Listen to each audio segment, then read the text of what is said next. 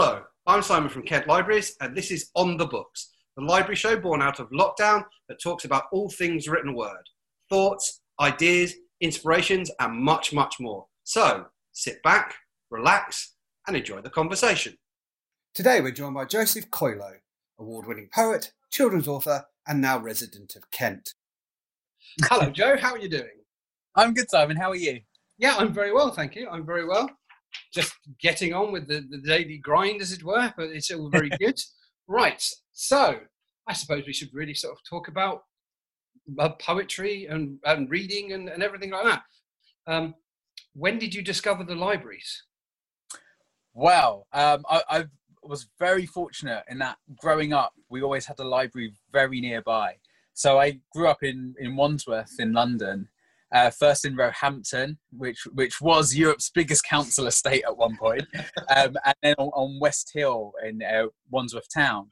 And both times, we just happened to be next door to a library. And my mum would take myself and my little sister in there regularly. I would take part in the summer reading challenge, which was slightly different back then, wasn't it? It wasn't like as huge as it is now. It was kind of done in individual libraries.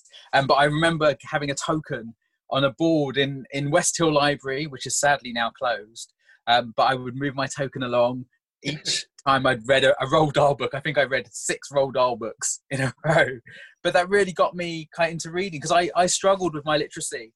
I went to quite a few different schools during my primary years, and so I was a bit behind my peers.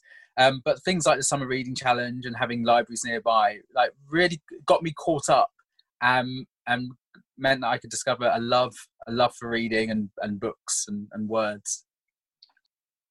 I suppose the question I'm always fascinated with when it comes to creative people is I tend to find that there's a moment or a book or a set of books that something goes click.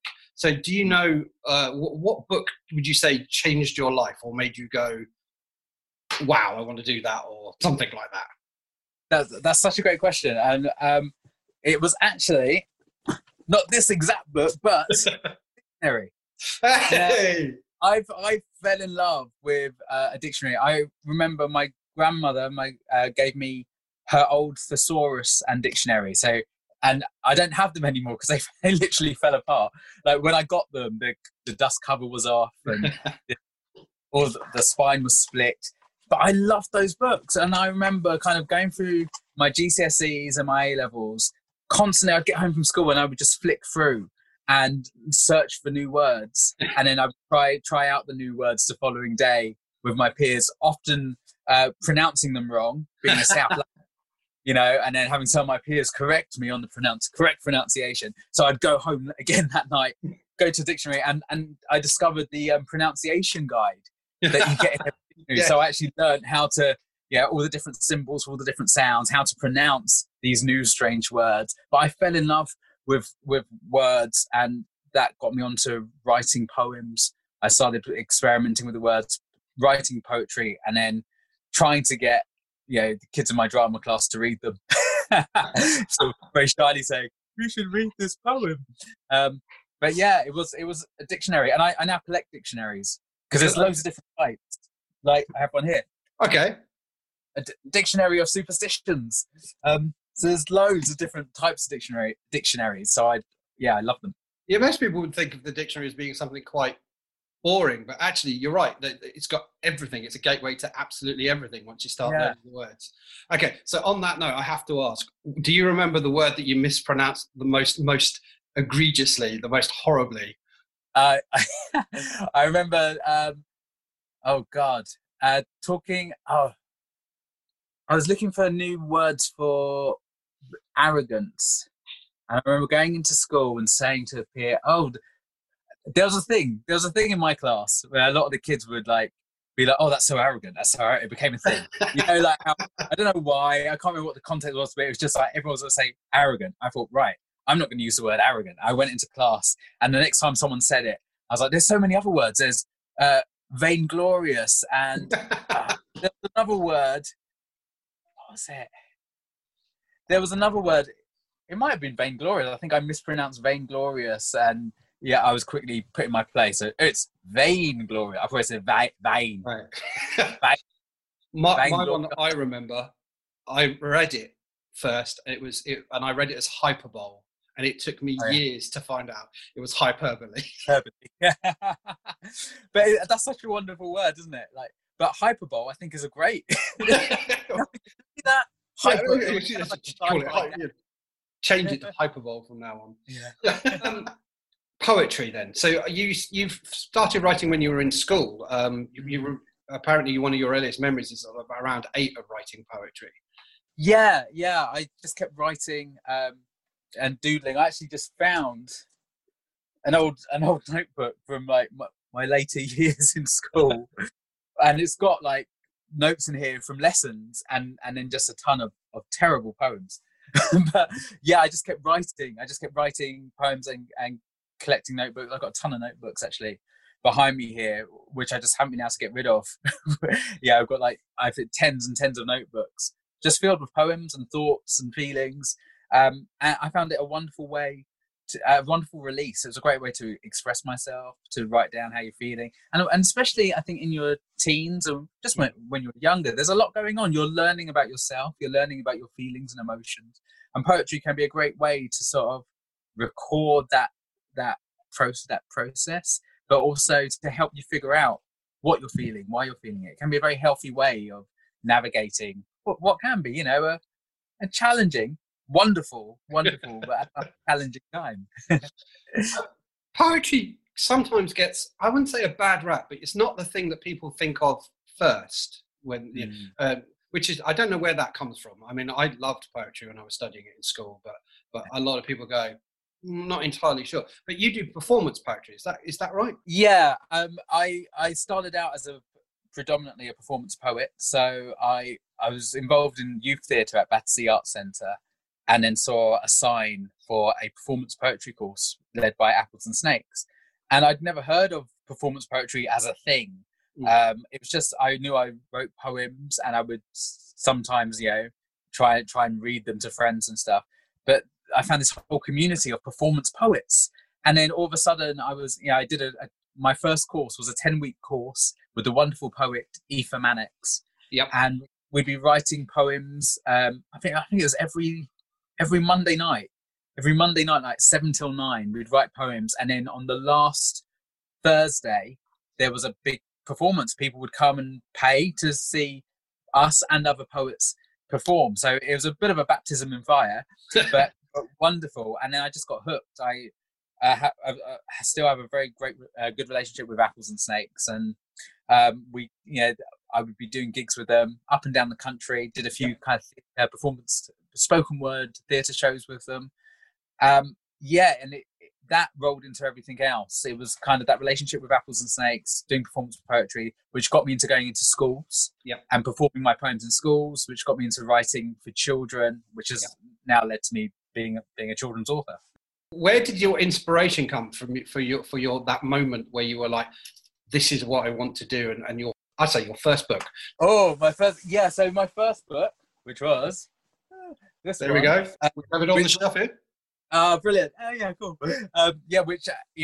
This book changed my life, because it totally opened the world of publishing up to me.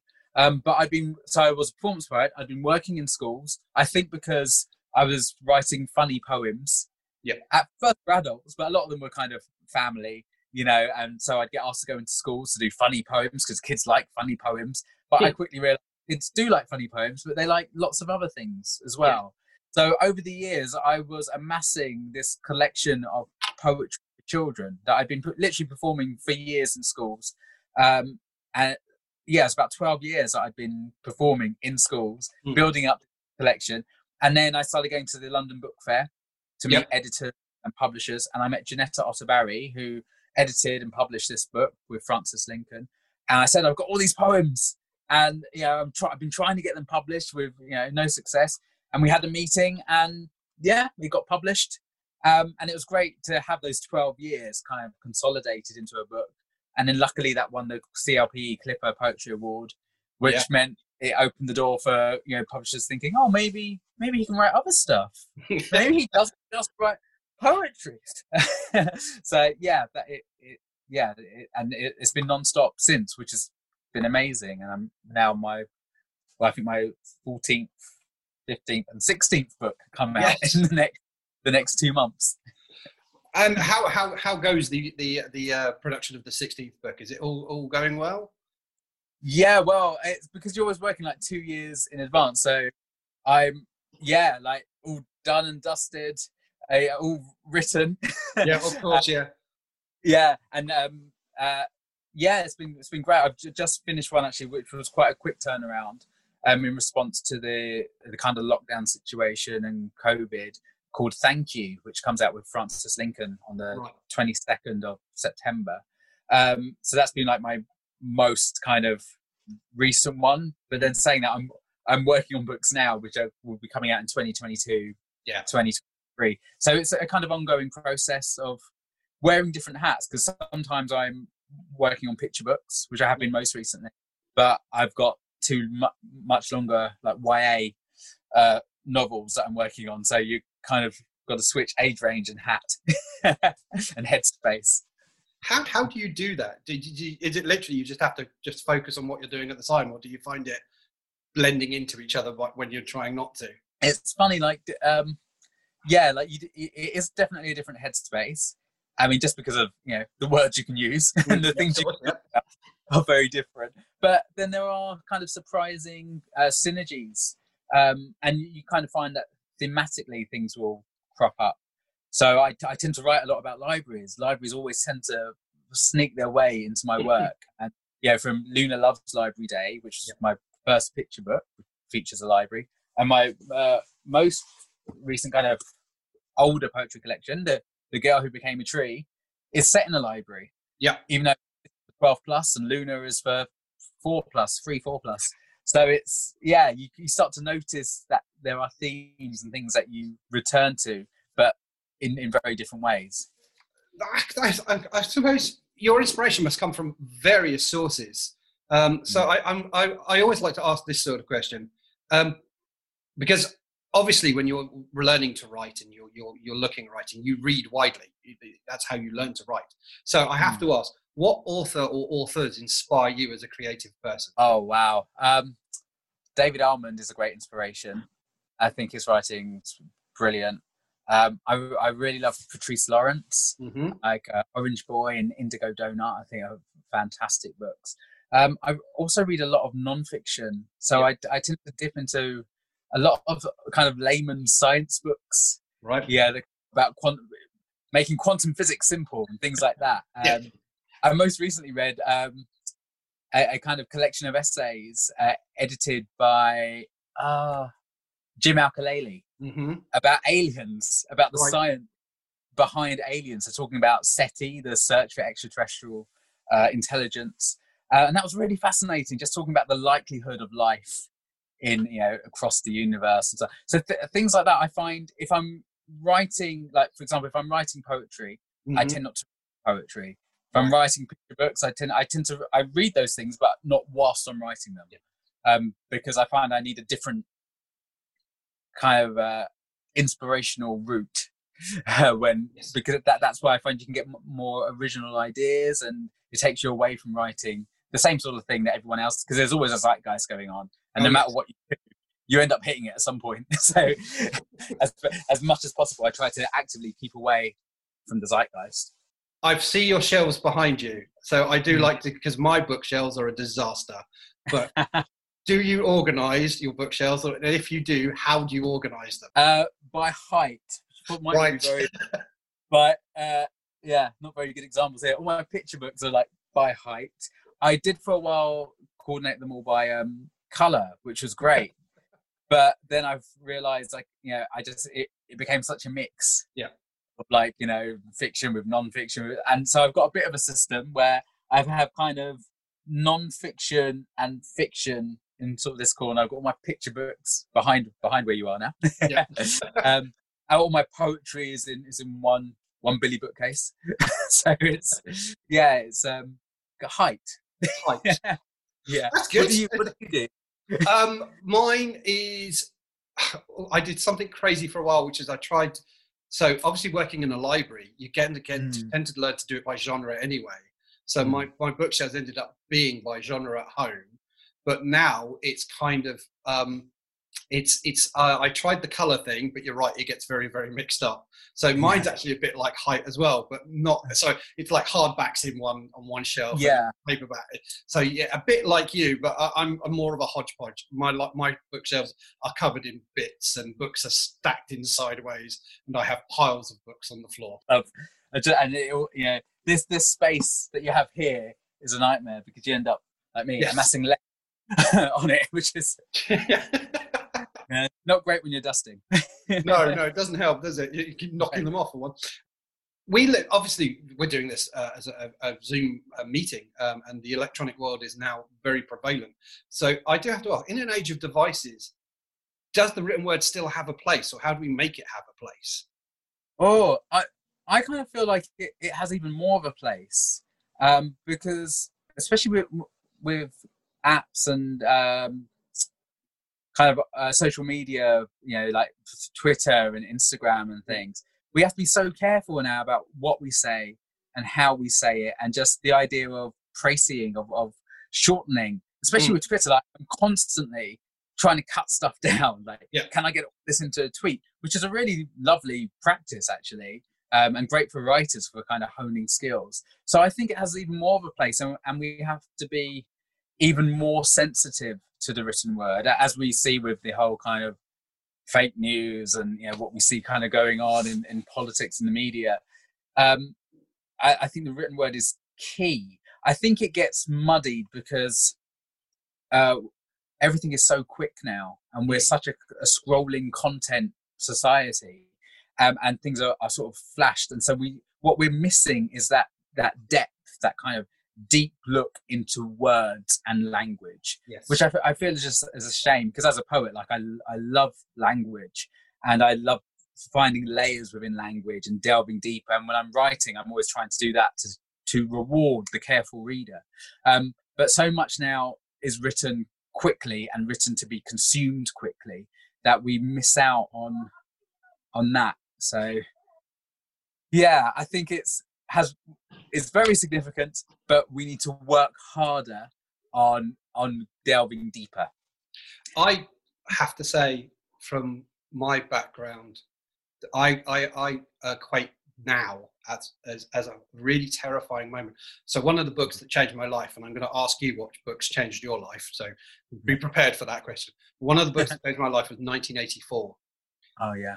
And I read that in my teens, and the whole Newspeak and the whole Newspeak dictionary, and reducing the language down to like the smallest form to stop people thinking, that really worries me now. It's interesting, isn't it, when you think about kind of like hashtags and the consequences of things, of kind of what people say, and what we are very, like, rightly so, we're having so many wonderful conversations about kind of the sensitivities of language, which is very needed, but at the same time we're lacking that ability to delve deep into language and to mean what we say, and to be able to say what we mean.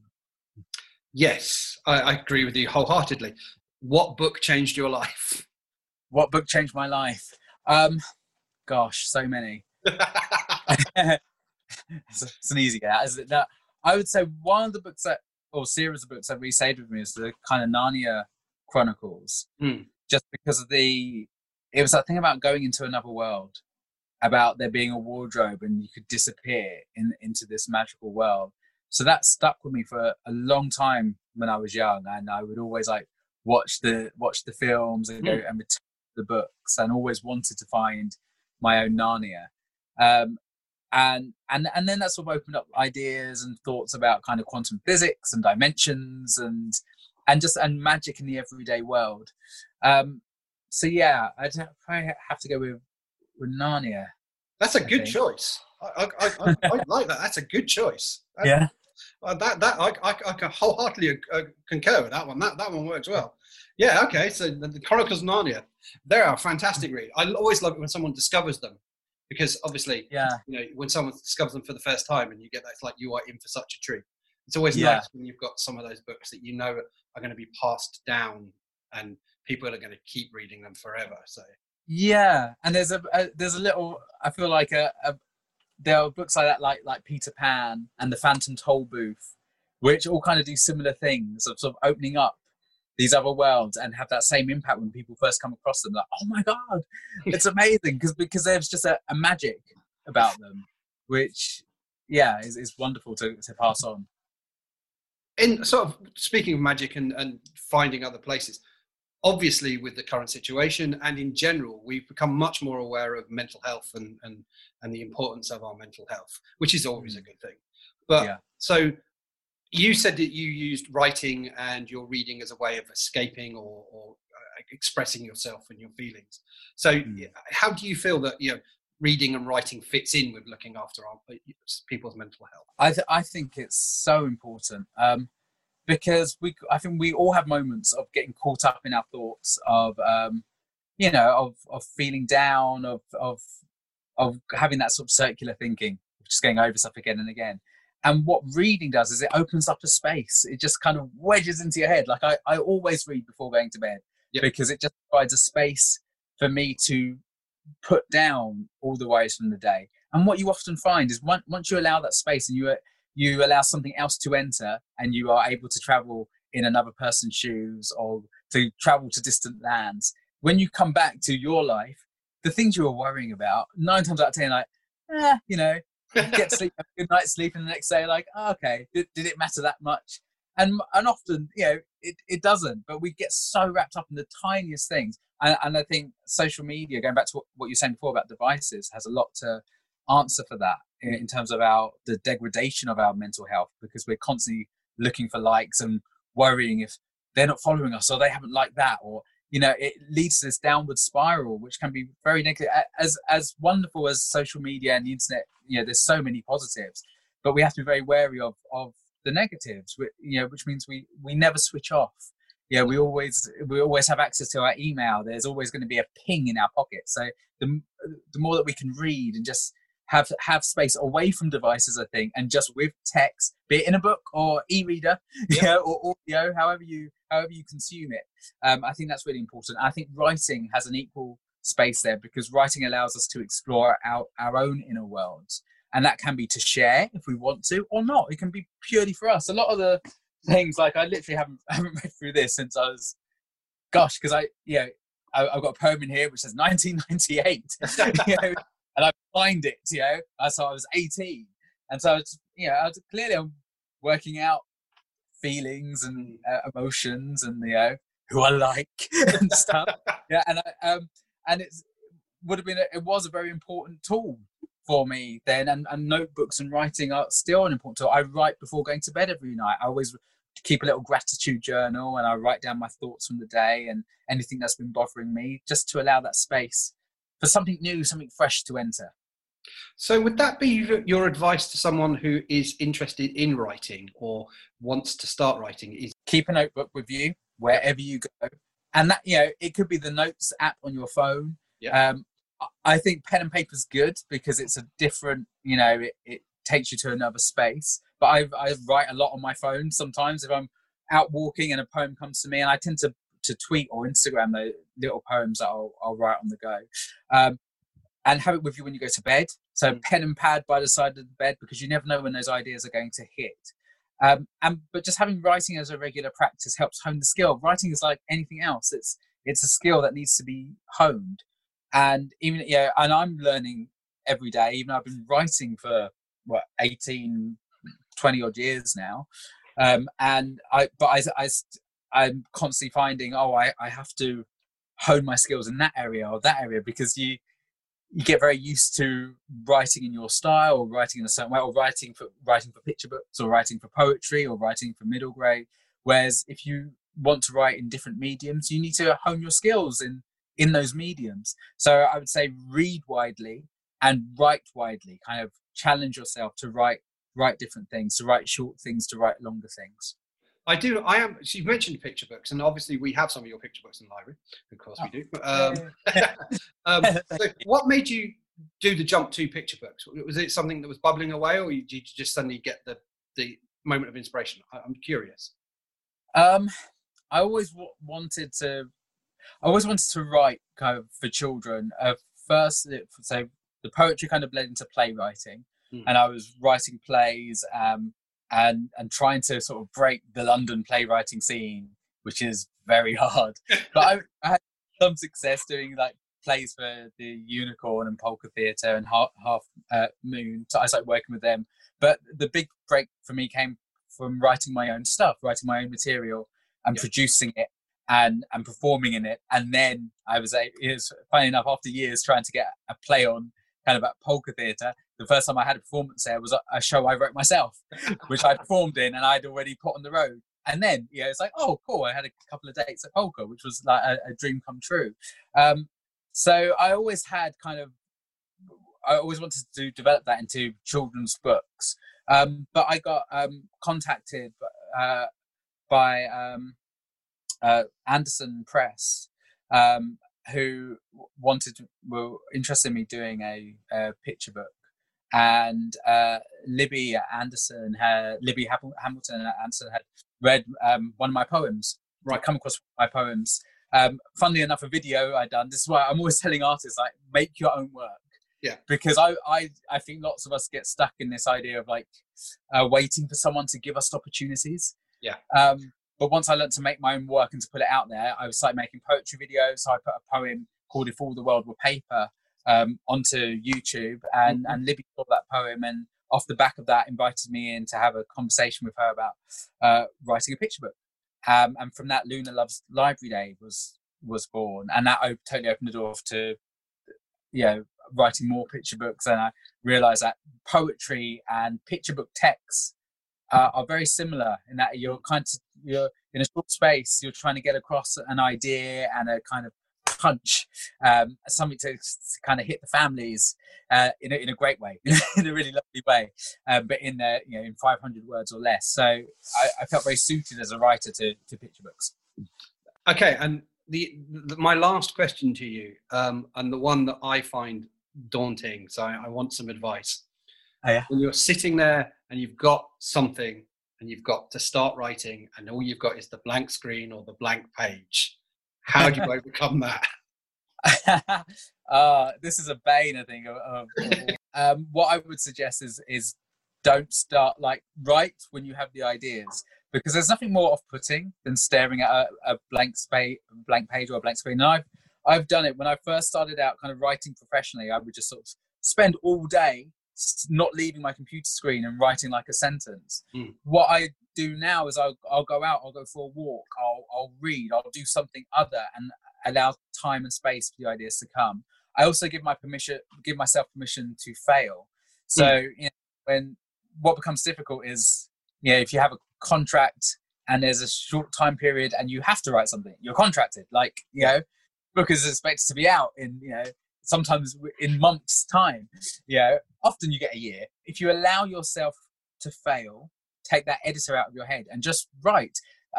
One of the best exercises I ever did was through Apples and Snakes, working with Jacob Sam LaRose, who's a wonderful poet. And it'd be like a free writing exercise where you just write for 5 minutes, letting your pen sort of do the walking. And if you don't know what to write, then you write, I don't know what to write, I don't know what to write. And you allow yourself to be totally free and to write gibberish, to scrawl until something comes, and you find like a line might come or a word that is used. So for instance, the other day I was working on a picture book manuscript, and it was quite difficult. It was on quite a difficult theme. And I had lots of false starts. I was writing lots of different versions. And then I went down this road, which was totally wrong for the book. But I write quite a lot, and it was a bit rhymey and a bit silly, and it totally wouldn't have worked. But there was one line which has gone into the final manuscript, which I've sent off. Right. And I would have got there if I hadn't allowed myself the freedom to write. Like whilst I was writing, I was thinking, it's not going to be this. But I was just having fun. I was like, I could use that. And I found like a way in, which was fun, but was totally wrong for the book. But one line came out of 500 words. One line is what opened up the final text. It's amazing how something like that much work can come in, but it's that key that opens up the rest. That's really interesting. So I suppose to wrap this up, what can we expect from you next? Well, What a wonderful question. Thank Yeah. you. So next I've got Zombrella. Right. Well, these are coming out, so in order. Yep. This is coming out on the 27th of August, which is my older kind of teen. I call it a story told in poems. It's a verse novel, but it's also a poetry collection. Right. And all the illustrations are done by Kate Milner. So that comes out on the 27th of August. And then on the 6th of September, this is my first middle grade novel called Zombirella, Fairy Tales Gone Bad. So it's the story of Cinderella, but she slips on poo and dies and is turned by the fairy of death, if I can find her, into a zombie. So there she is, being transformed to a zombie, and then gets revenge on her. I don't call them, they're not the ugly sisters, they're beautiful fake sisters, but she gets revenge on them in the ways that only a zombie can, by showing them her brains and her guts. So that's what's coming out next. Oh, and then I have another picture book coming out on the 22nd of September, which is the one inspired by the NHS clap, saying thank you to all the wonderful people who have helped us during these difficult times. So, and that's illustrated by Sam Usher. Oh, and this is illustrated by Freya Hartas. Brilliant. So very lucky to work with wonderful illustrators. We've got lots to look forward to then. Yes. Always good, always good. Well, thank you very much for your time, Joseph. It's been wonderful to chat to you. Hopefully we can get you on again at some point.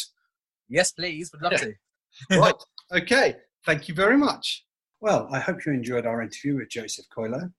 Joseph's new books, Zombrella and The Girl Who Became a Tree, are out now and can be found at Kent Libraries and anywhere you'd expect to find good books. For more information on Kent Libraries and our digital offer, you can visit our website, kent.gov.uk, or click on the link below.